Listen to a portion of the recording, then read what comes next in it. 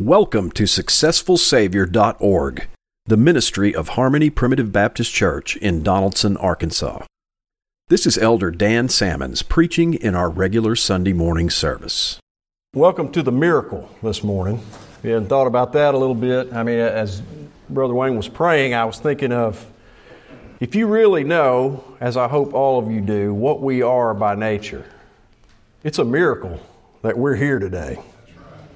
That God would raise up a people, give them of His Spirit, and tell them that, on a Sunday morning you're going to come together, you're actually going to be able to say something good about me or worship me or have anything good at all going on in your life. God is good, is He not? And you're sitting in the middle of a miracle. So as we proceed in this service, I pray you be mindful of that. I've grown closer to Elder Harvey over the time since I've become the pastor of Harmony Church. I've found more occasions to discuss things with him and kind of draw upon his previous experience. And I really appreciate how you all welcome us into this church. Brother Gary's been very hospitable to me, and you all have always made us feel like a family when we show up here. It's very much appreciated. I've come to appreciate Brother Gary's candor. Honesty is hard to come by. Now, I'll qualify that a little bit. It's hard to come by without malevolence. You get out on social media and you may find people having a lot of candor and saying a lot of what they think, sitting behind a keyboard with some level of anonymity and maybe social consequences removed. They may have more candor in that setting, and it may bring out more malevolence in the way they give you that. They may not have the best of intentions a lot of times. Sometimes it's more like, I want to rub your nose in it a little bit about this, that, or the other thing. So you do find candor maybe along the lines of social media, but it's hard to find it without malevolence. And that's the thing that I've grown to value about Brother Gary, is that he's able to have candor and be honest with me about his opinions of things without malevolence. It's a benevolent candor, right? I bet if you look in your own life, you can see instances where people have said things to you that maybe were true, and you thought, but they didn't really have the best of intent when they said it. And other times where you said, that person said something to me, and it was really profitable to me, and that was their intent. So there's a benevolent candor, and there's a malevolent candor, and Brother Gary has been a source of benevolent candor to me. In fact, I'd say Brother Gary's got so much candor, I may have underestimated his value. Brother Gary can bring the candor in a way that will open your eyes a little bit, and that's good. That's good, provided it is benevolent candor, right? And not just trying to skin your hide for the sheer fleshly pleasure of wearing you out about something. So you all are blessed to have a pastor that has that degree of candor. And I could say this, to the shame of maybe public Christian ministry in many respects, I have not found ministers to exhibit benevolent candor the way I'd like for them to. My experience has been that ministers are often some of the most shifty, I'm going to play my cards very carefully sort of people, and that's problematic. It means they may hold back some things that you need to hear because they're thinking about how this is going to affect me. There's a lot of elements to this. You see it played out in things like, well, this person is the biggest contributor to the church. Maybe you ought to think twice before you correct this person because he's doing something like that. See, there's a lack of candor there, is there not? And ministers can get caught up in that. And I am so thankful to Brother Gary because he is just a very honest person who will tell you what he thinks. And a lot of times it may not be necessarily what you want to hear. And that is to be valued. It's very important in Christian ministry. I've had this discussion with him, and I've often said, iron sharpens iron. You hear Christians say that. Maybe they're disagreeing about some theological point. We're in a different group of Christians than other people, and they believe things differently. And maybe they'll say something that disagrees, and they'll say, well, iron sharpens iron. But they never really get into the matter. I've always said this, it's true that iron sharpens iron, but not without the application of force. Now, if I show you my primitive Baptist sword and somebody over here shows me the Methodist sword and we've both shown each other our swords, and there's never any application of force between those two pieces of metal, there's no sharpening of the iron that goes on. If you've ever sharpened a knife, you have applied force to the metal. It has to contact something and whittle away at some of that surface material. You have to apply force to get that blade sharpened. And if all we ever do in Christian ministry is just show each other the swords and we never actually do some battling one another, there's no iron hitting against iron, there's no force applied, neither one of us are ever going to knock the burrs off that blade, are we? So you got to have an application of force, and the force that has to be applied for that candor and that iron sharpening iron to be profitable has to be resting on the truth, right? I mean, it's possible to convince someone of something that you believe that is actually wrong. You could use human reason to kind of talk them into belief. Well, that sounds reasonable to me. So it's very important to have honesty in Christian ministry. It's very important to be sitting upon the truth. One of the truths that I think is under assault today is the notion of identity. There's a lot of people talking about identity today. I would ask this question: how would you describe yourself? Someone came up to you, tell me how you describe yourself. Well, there's any number of ways. How would you identify yourself? Honestly, you hear things brought up in the realm of identity that as little as 5 years ago would have been thought of as absolutely preposterous. And now, to suggest that they're preposterous will have you vilified in broad society today.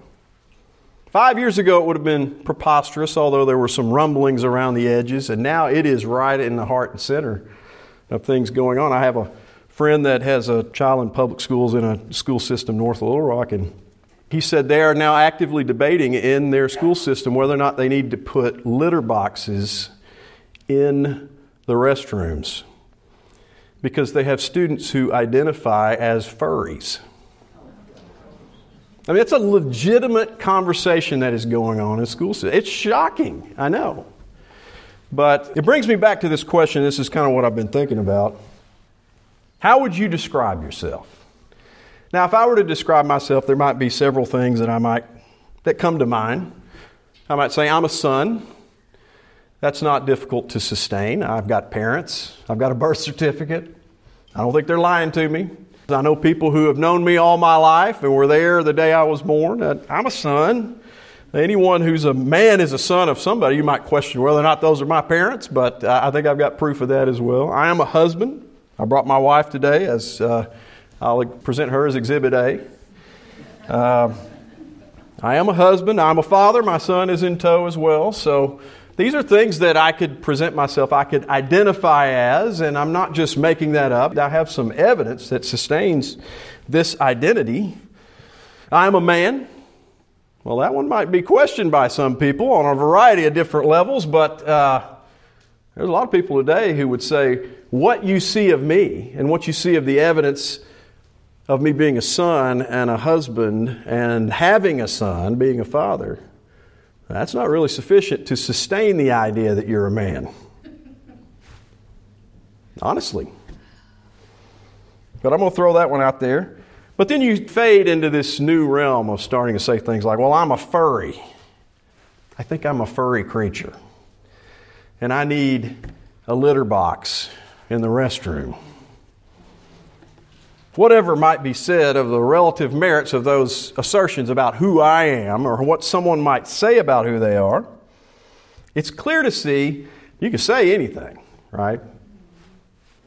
I mean, I can say I'm Superman, right? I can say I'm anything. But whatever you say, it could fall into the category of something that's right. It could be something that's just totally wrong, evidently wrong. It could be a state that you have been in from the beginning. I've always been a son, but I have not always been a husband. I'm changing over time. I became a husband. I became a father. Those things are accurate, but they don't describe me throughout the entirety of my life. And they do range from the obvious, to the preposterous, do they not? One of the early things that any Christian needs to lay hold of is the idea that God does not lie. His Word is the truth, and we accept that on its face, and that is how we're able to have access to the Word of God and receive the truths that are in there. We have to approach the Bible with this a priori understanding that this is God's Word and God doesn't lie to us, right? Men can come up with any number of ways that they might describe themselves, and they may be wrong about it, they may be right about it. But how does God describe Himself? What does God have to say about Himself? I submit that much of what separates what we believe from many other Christian denominations is the degree to which you are willing to accept God's testimony about Himself. What has He said about Himself? He can't lie. He cannot lie. So what has He said about Himself? And do we believe that? Now, a man may say something preposterous about what he is, but we don't have the same presupposition when we hear a man speak. We don't say, well, it's impossible that this person could be lying. We don't think that. Life has borne out. Men can lie, they can be deceived, they can tell you the wrong thing, there's any number of ways that men may be incorrect about how they present themselves, but that's not the case with God. So in many respects, the Christian religion and being rooted in proper doctrine has to do with, do you accept the testimony of the God that cannot lie about who He is? What has God said about who He is? I'm starting in Exodus chapter 3, and you all know this well. It's an enigmatic statement. This is the burning bush, right? So Moses encounters the burning bush, and he has a conversation with God here.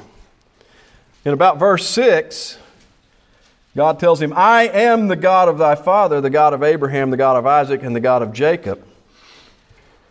And Moses hid his face, for he was afraid to look upon God.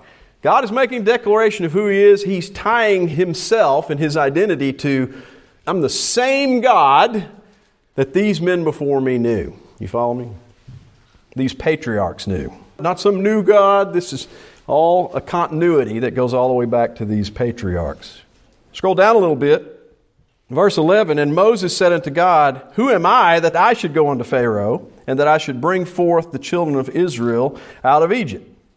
Well, he's asking a little bit of the who am I part of it. I'm not sure I have the right qualifications here, right, to be this person that's going to do the thing God is asking of him. And God later on, back down in verse 14, makes a statement that's pretty enigmatic. It's very deep. There's probably a lot of preaching that could go into this. And God said unto Moses, I am that I am. This is how God is describing Himself. How would God identify Himself, right? He's seen this thing transpiring in front of him in a burning bush, and he's kind of inquiring about, who are you? Right? And the first thing God says is, I am that I am. That seems pretty enigmatic to me. I mean, it's a strange statement. I am that I am. And I think wrapped up in this is the notion of the eternal being of God. I've always been here. None of us can say, I am that I am, right? I mentioned to you before that I'm a son. That's not controversial.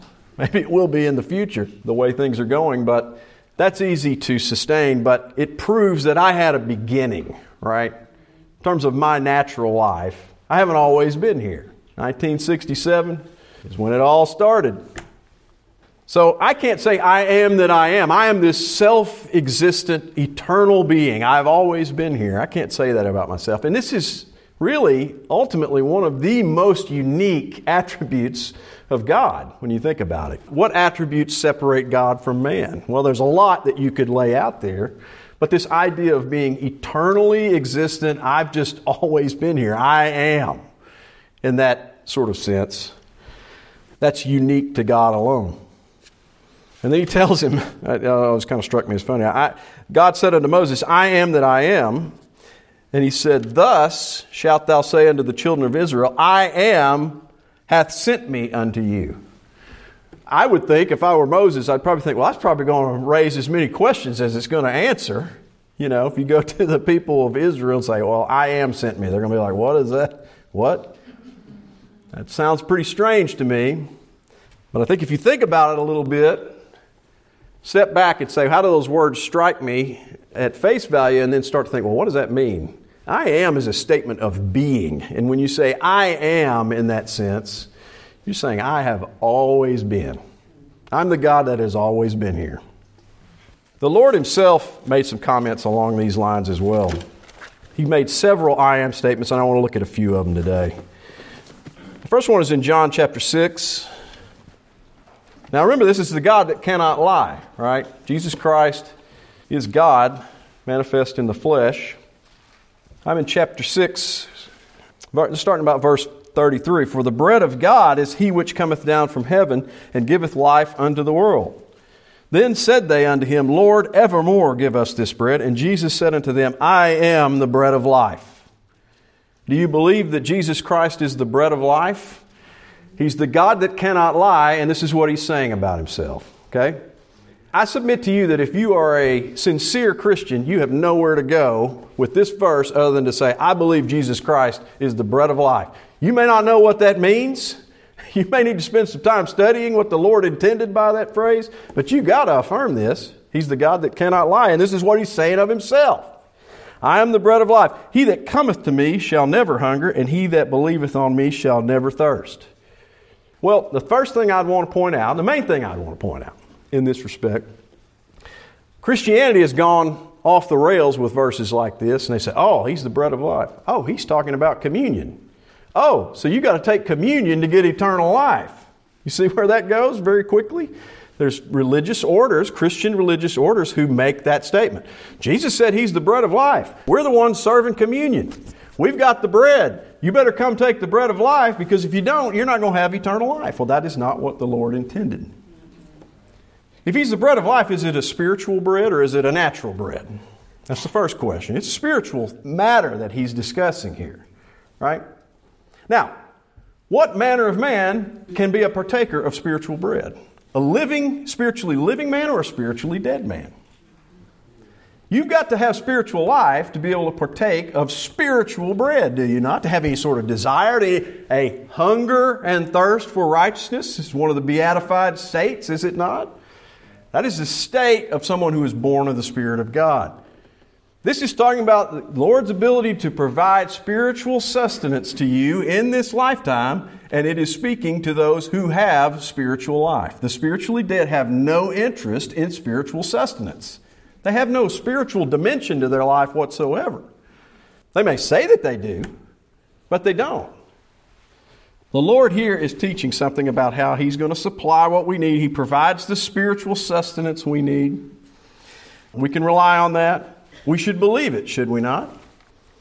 This is the Lord who cannot lie, and he's telling us something about himself. We need to accept that truth. Let's keep going. Turn over page chapter 8, I believe it is. And about verse 12. Here's another I am. This is the God who cannot lie. He's going to tell us how he identifies. Pretty important. Then spake Jesus again unto them, saying, I am the light of the world. He that followeth me shall not walk in darkness, but shall have the light of life. Here again, you've got a follower, someone who has an interest in following the Lord. That is a spiritual activity. He is not suggesting you need to turn the light on, the light of God on in your life so that you can have eternal life. He is making a suggestion about the beneficiaries of light, which are those who have spiritual life already. Right? Except a man be born again, he cannot see the kingdom of God. He has no spiritual sight whatsoever.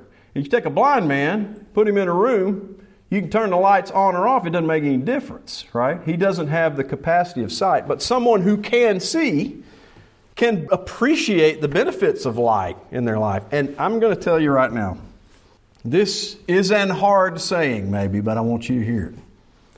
A lot of the trouble that God's people have in their lives is not externally imposed upon them. It is because they walk in darkness rather than in light. Being a Christian disciple does not absolutely guarantee that you are going to walk in the light.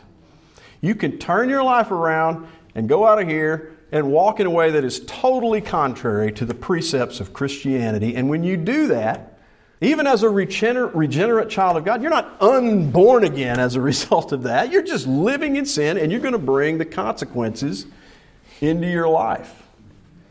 Some of you maybe have gotten up in the middle of the night. I've done this before, and I'm in a hurry. Maybe I'm trying to go to the restroom or whatever, and you think, well, I kind of know where the door is. I'm not going to turn the light on. Or maybe, Catherine's still asleep. I don't want to wake her up, have to turn the light on. And then you stub your toe on the end of the bed or something, and it's just the most painful thing you've ever done. You thought you knew. Well, I thought I knew where I've been walking around this bedroom all my life. Surely I know where the legs of the bed are. You thought you knew, but you didn't know. And you're stumbling around in darkness. Now, don't destroy your marriage by turning on the light in the middle of the night to try to get to the restroom. That's not my point. My point is you would have benefited from the light that was available to you, would you not? In that natural example. And God's people are stubbing their toes all over the place simply because the light of the world is there and available to them, and they say, I think I got this. I think I know where everything is. I've been walking around this world long enough. I know where the places are I could stub my toe. I know where the cat normally sleeps. I'm not going to trip over the cat. It's just foolishness. The Lord has said, I'm the light of the world. And the closer your life follows behind Christ as a disciple, the more you're going to see what's around you, and the less you're going to be stubbing your toes. And, stubbing your toe is a horrible thing. I've done it so bad that it's just like, I think I'm going to die. It's just so painful. You kind of chuckle at that, but the sort of things that you stub your toe on in life when you're not following the Lord Jesus Christ, they're big life-destroying things that are out there. And when you think, I got this, I can handle it, I don't really need that light, I know where everything is, I'm good. That's when many of God's people fall into all sorts of life-destroying problems. They just don't want to believe that Jesus Christ is the light. I guess they kind of think I generate my own light. Right? Maybe I'm not the light of the world that Jesus Christ is, but I got a little flashlight or something. I'm able to see kind of what's around me. No, we don't. Jesus Christ is the light of the world. And if you're stumbling around, stubbing your toes, having all kinds of issues, it's important to step back and say, what is the cause of this? In computer systems, you do what's called a root cause analysis, RCA. If something goes wrong, client's upset about it, you got to do an RCA. That means you got to find out what the root cause of this problem was and figure it out, and then you write a policy so that won't happen again, and you show the client, and you say, we've got this figured out, it's not going to happen next month because we figured this out. The root cause analysis in the lives of many of God's people is that I just don't avail myself of the light of Christ in my life. I don't come to church enough. I don't get involved enough. I don't serve in the kingdom enough. I don't do any of those things. You know why? Because I think I got plenty of light around me and I got this. I can handle it. I don't have to regard Jesus Christ as the light of the world. I just don't believe it. Well, that's how He identifies. In a world that is so wound up about how everybody's going to identify, when we know full well that men can lie about how they identify, and they can say things that are preposterous about how they identify, here's the Lord who cannot lie, identifying Himself as the light of the world. Do we believe it? We ought to believe it. Let's look at another example. John chapter 10, turn a couple pages over. Verse 6, this parable spake Jesus unto them, but they understood not what things they were, which He spake unto them. Then said Jesus unto them again, verily, verily, I say unto you, I am the door of the sheep. All that ever came before me are thieves and robbers, but the sheep did not hear them. I am the door. By me, if any man enter in, he shall be saved, and shall go in and out and find pasture.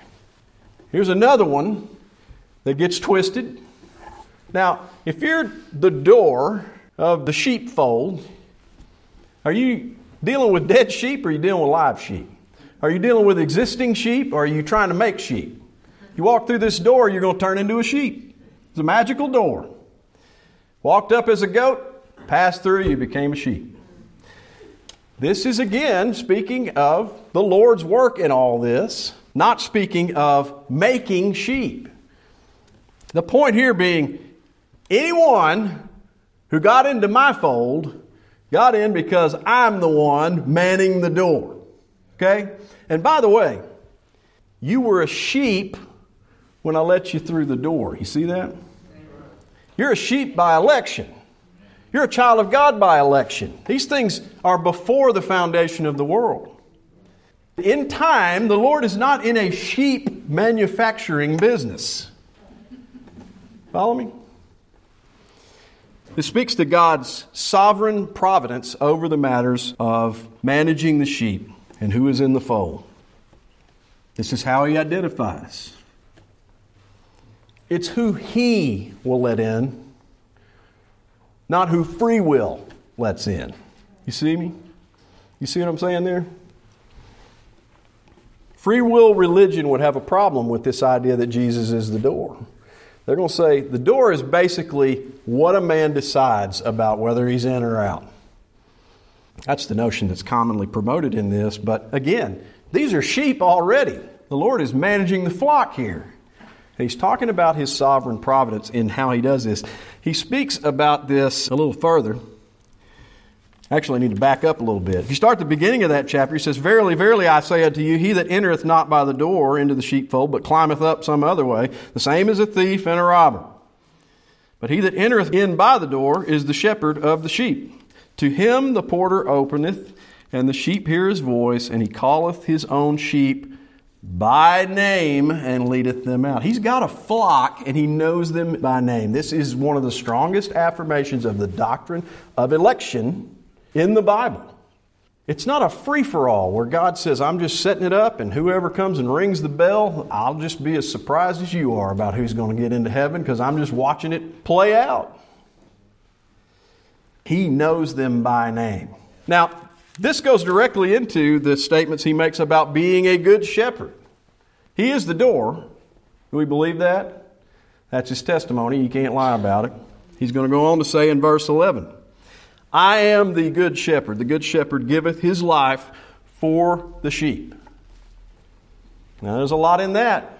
Are you going to believe that? This is how He identifies. Not everyone's a sheep. If you're a sheep, you're one of God's elect. You're a chosen child of God. The goats are not.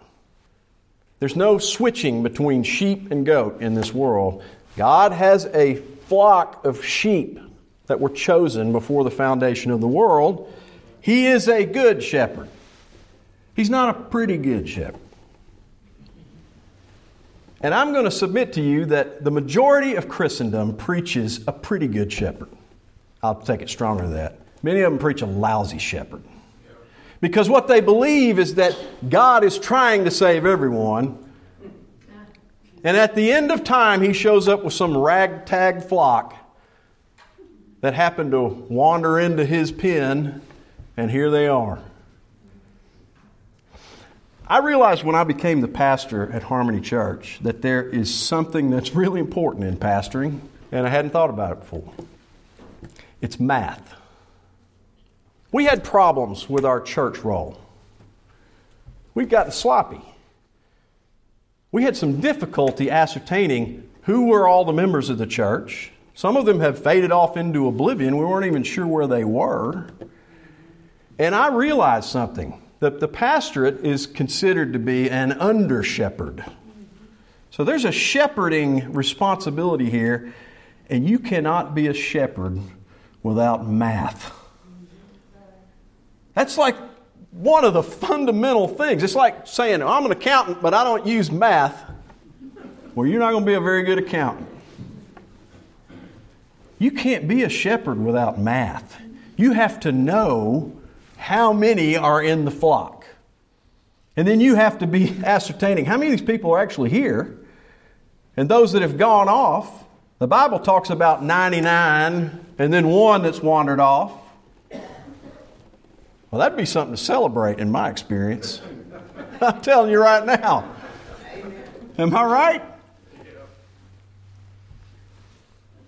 We have 50 members at Harmony Church. And I realized pretty early on, I've got to know how many people I have. I need to be counting the flock. I need to be understanding these people are not here. How can I be a shepherd and not know? Well, I don't know if they're all here or not. I just kind of feel about. It became very important to me to understand this because as I look at the good shepherd, this is my example. The Lord has set the ultimate shepherding example. And He says later on in this chapter, I give unto them eternal life, and they shall never perish, neither shall any man pluck them out of my hand. See, the number He's got in His flock is the number that are being delivered unto glory. That's just all there is to it. There's not going to be the loss of one, and there's not going to be the increase of one. Because He is a good shepherd. And anything other than that is not good shepherding. Because shepherding, implicit in that metaphor, if you will, is the idea that I have a fold and I have to deliver them from point A to point B. And that's what my core job is. It can't be freewheeling out there. I got to know the flock. I got to know how many they are. I got to get them from point A to point B. He knows them by name, right? There is an intimacy and a relationship there that is incredibly important. And if you don't know the count, it's hard to know, well, who's wandered off. Now, I don't know a lot about shepherding. I've done some preaching on shepherding. I've never owned any sheep. I've heard a lot of preaching done by people who never owned a sheep in their life. And they can tell you, well, sheep are, they're dumb. And we all talk like we've been real shepherds in real life. And, you can learn. You can read things about it. And I'm sure those things that have been preached are true. I've preached them myself a few times. But I can honestly say I haven't owned any sheep. I've never been a shepherd in the formal sense, right? In that literal sense. But I have owned a beagle.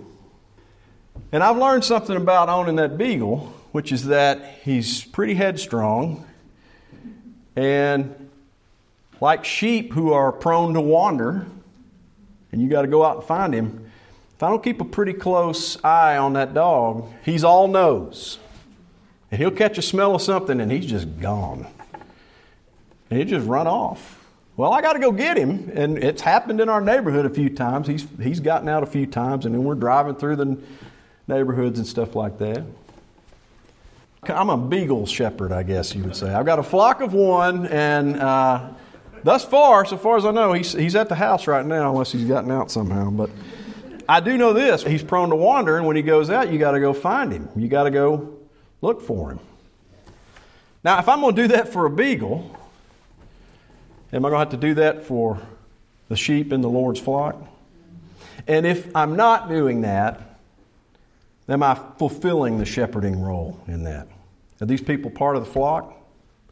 So, these are things the Lord says about Himself, and good shepherd is one of those phrases that people mention all the time. Oh, He's a good shepherd.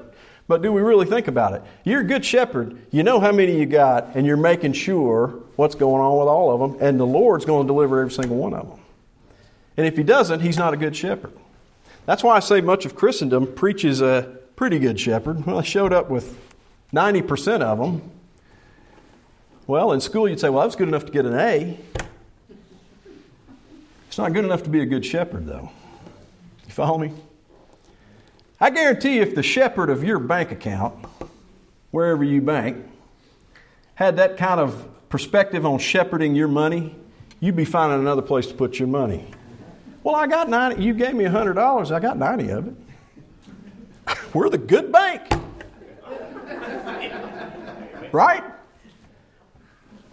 You apply this standard in other areas. I've said, what about child care? Lots of people have to put their kids in daycare, two-income families. They got a child they put in daycare. You come back at the end of the day and they're like, well, we got most of them.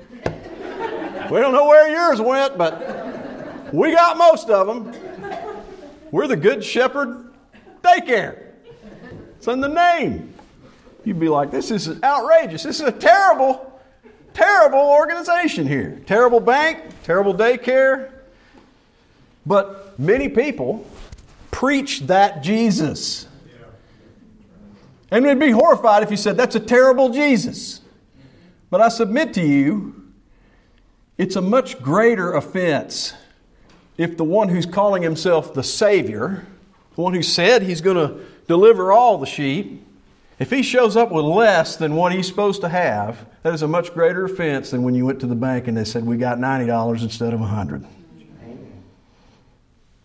Do we believe what He said about Himself? That's how He identifies. He's a good shepherd. We're going to believe that one? He says He gives His life for the sheep. This is another problematic statement. Much of Christendom just cannot accept this. He gives His life for the sheep. They try to deal with it by saying, well, that means when you accept Jesus, that's when you become a sheep. And then once you become a sheep, He gives His life for those who accepted Him. That's the typical explanation. But look in verse 26. This is a complete undoing of that. But ye believe not. He's talking to people who do not believe here. Ye believe not because ye are not of my sheep. You see what is said there? He doesn't say, you are not a sheep because you believe not. You follow that? That's what most of Christianity says. If they would believe, they would become a sheep.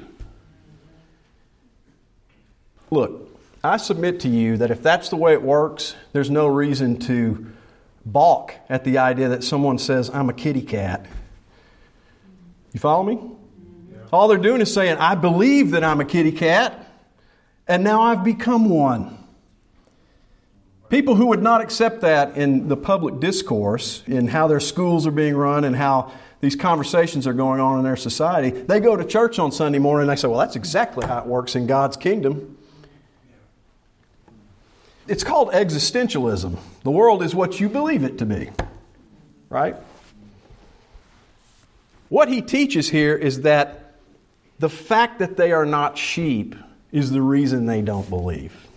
He doesn't teach that believing will turn you into a sheep. And verse 26 makes that point in no uncertain terms. And that's very offensive to much of the world.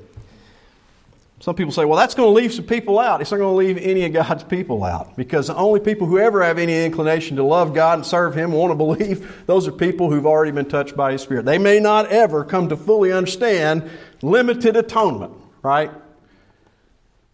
They're beneficiaries nevertheless because He's a good shepherd. See what I'm saying? He's delivering all His sheep, and He has to do that. There's a few others here. I'm probably not going to get to all of them. Chapter 11, He says, I am the resurrection and the life. This is one that's been under assault. Verse 25, Jesus said unto her, I am the resurrection and the life, and he that believeth in me, though he were dead, yet shall he live. Much of Christianity has stepped away from the idea that Jesus Christ literally rose from the grave. And yet Jesus Christ says, I am the resurrection of life. And He makes this point. This is in the context of the death of Lazarus. He's making this point. I have control over life and death. And I'm fixing to bring Lazarus out of the grave. And He did that. That's how He identifies.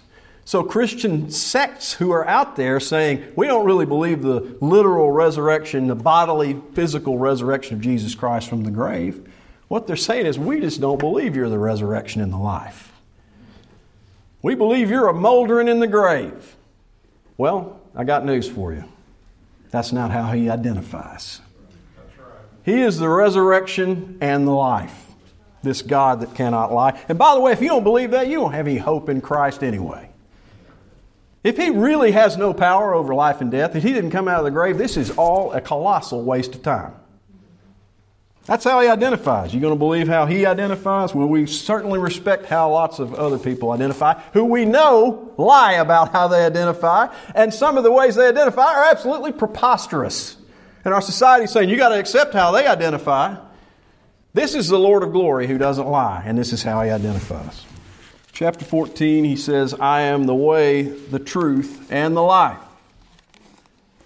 Well, we've already hit that the Lord is the truth. We accept up front. It's a presupposition that the Lord's telling us the truth. He cannot lie. I won't belabor that point here. In John chapter 15, He says this, I am the true vine, and my Father is the husbandman. Every branch in me that beareth not fruit, He taketh away, and every branch that beareth fruit, He purgeth, that it may bring forth more fruit. This is talking about fruit bearing. Okay? This is not talking about how you get eternal life. Follow me? He says it plainly here. Beareth not fruit, beareth more fruit. The context here is plainly, what is the produce of your life? And for it to be spiritual and profitable to God's people, it's got to be connected to the vine. Jesus Christ is the vine. He's the source of your nutrients in a spiritual sense. It's not, I'm some lone apple out here. I got to figure out how to connect myself to the vine. No, it's that if you want to produce fruit in your life, you got to recognize that I do that by abiding in Christ. I stay close to the Lord. I walk spiritually rather than carnally.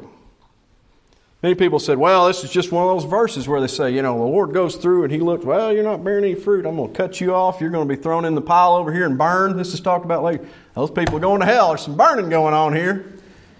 They're going straight to hell. He's not talking about how you get eternal life, because you don't do anything to get eternal life anyway. With men, it is impossible. It's not with men, it is based on how good you do with fruit bearing. It's impossible.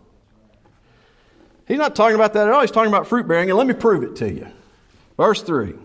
Now ye are clean through the word which I have spoken to you. Jesus Christ preached the gospel of how He's going to cleanse His people, what He's going to do for them. He's going to build many mansions for them in the previous chapters. He's preached all this, and he's talking to these people. He says, now ye are clean. How in the world are you ever going to interpret this in such a way that Jesus is saying, well, but you know what?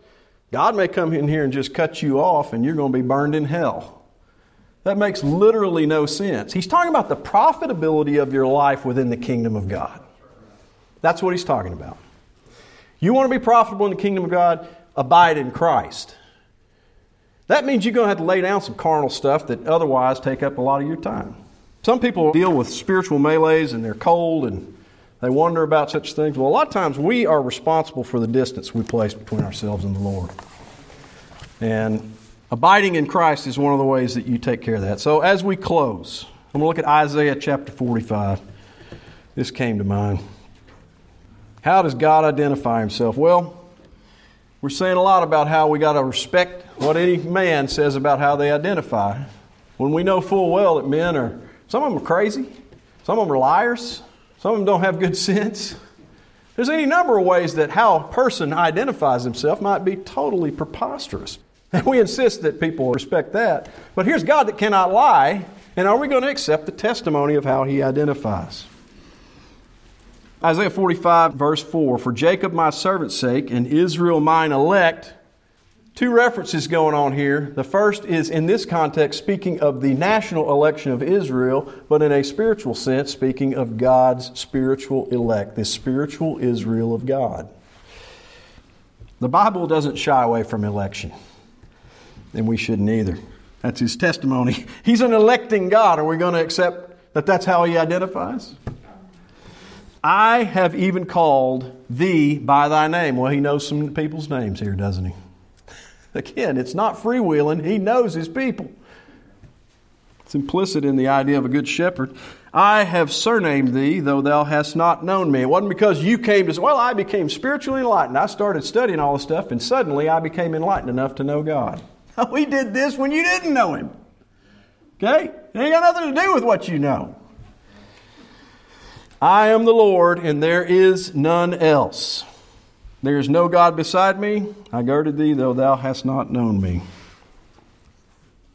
That they may know from the rising of the sun and from the west that there is none beside me. I am the Lord, and there is none else. That's how He identifies. The one true and living God. He's told us all these things about Himself. I mean, you go back through what we just went through. He's the giver of our sustenance. That comes from God. That's the bread of life and the vine. This is how we receive spiritual sustenance. And are we availing ourselves of that? Do we believe Him when He says that? You say, well, I'm spiritually cold today. Are you attached to the vine? Are you availing yourself of the bread of life? Are you filling your life with a whole bunch of carnal distractions that don't feed your soul? They make you cold, miserable. You think they make you happy, but they don't. It's so much simpler than we make it out to be. He's the giver of light. Are you receiving that light? Do you stay in the light or you wander out into the darkness? That's what we're prone to do. He identifies Himself as the light of the world, but do we believe that? Do we receive that testimony? He's managing the door. Do we believe that? Do we believe someone's free will is opening and closing the door? He's a good shepherd. We believe that as well. He provides a hope of resurrection. He is the resurrection and the life. I mean, honestly, if we don't accept that testimony of how He identifies, we don't have anything to talk about. He's just a sage, a philosopher. He's just like anybody else. A lot of stories written about Him. Kind of amazing, I guess, that He had such an impact on the world, but if He's moldering in the grave, He's not the resurrection and the life, and that's how He identifies Himself. So that's how God's people need to identify Him. He's the way, the truth, and the life. Do we believe that? How do you identify the Lord? I would say, if we don't identify the Lord in the way He identifies the Lord, we're not worshiping Him in spirit and in truth. Thank you for listening to SuccessfulSavior.org, the ministry of Harmony Primitive Baptist Church. This has been Elder Dan Salmons preaching in one of our regular meetings. Come and join us as we worship God in the simplicity of Christ every Sunday morning at 416 North Hall Street in Donaldson, Arkansas. At Harmony, we don't have many things you'll find in the popular churches of our day, but we do have a successful Savior. We invite you to come and see.